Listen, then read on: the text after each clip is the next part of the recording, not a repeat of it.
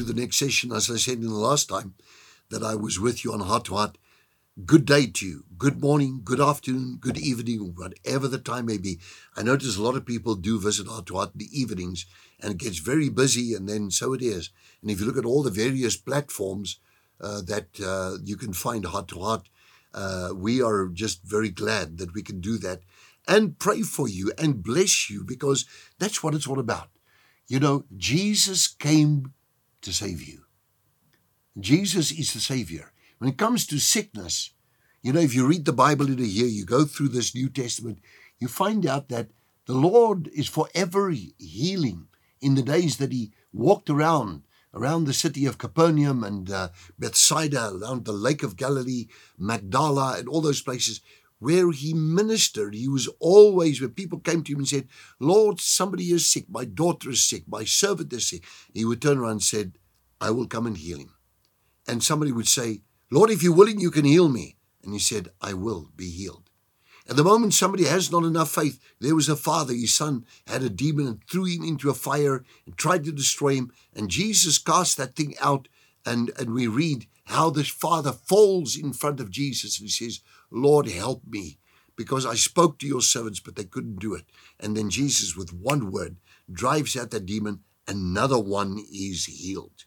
So the Lord is forever doing just that. I have prayed in my life by now for thousands of people. I truly can write a book. I have seen major miracles take place. I will continue to see major miracles take place. If you have faith, and the Bible says if two of us or more can agree on earth as touching anything that they ask, it shall be done for them of my Father which is in heaven. Matthew chapter number 18, you'll find those words. And so what we do is we find one or two people, gather together and pray for someone. And we do that. And we have the most amazing miracles take place. God heals, God saves, God delivers.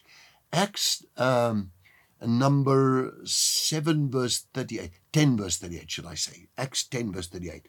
Memory tells me now that I've just quoted wrong. It's 10:38, where it says, Peter is talking in Acts chapter number 10 in the house of Cornelius, and then he says, you know, how God anointed Jesus of Nazareth with the Holy Spirit and power, who went about doing good. Jesus, who went about doing good and healing all who were oppressed of the devil. It struck me, particularly this year, in reading both the Old Testament and the New Testament, but here in the New Testament, how that Jesus was, so many people were brought to him that were sick, and then he started casting out evil spirits.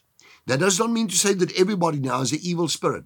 I'm just telling you what I see in the Bible in the New Testament, how that Jesus would, in some cases, if they're evil spirits involved, they just come out all the time. Now, we've had the same experiences over and over again. Somebody would say, women said to me, I have 14 illnesses, and of these 14, they're all different in my life, and I'm walking with them, and I'm suffering because of them. And then I realized this woman, because I looked at her eyes, it was like gray, and I looked, it's like curtain in front of her eyes. And I said, who are you? And the Spirit spoke back to me and said, we have 14 spirits, and all are in this woman, and she has 14 different kinds of sicknesses. Well, with the power and the authority of the kingdom of God and the Lord Jesus Christ upon us when we pray and we obey, man, I tell you, we pray. I don't play games with prayer life, for I've been a person of prayer from my childhood. I always prayed. As a child, I prayed the Our Father, the royal prayer, which art in heaven, hallowed be thy name, over and over every day of my life. Nobody even knew I did that, but I tell you, I did it all the time. From the moment I could memorize the entire royal prayer or the Our Father, I would just pray like that. Do that right now.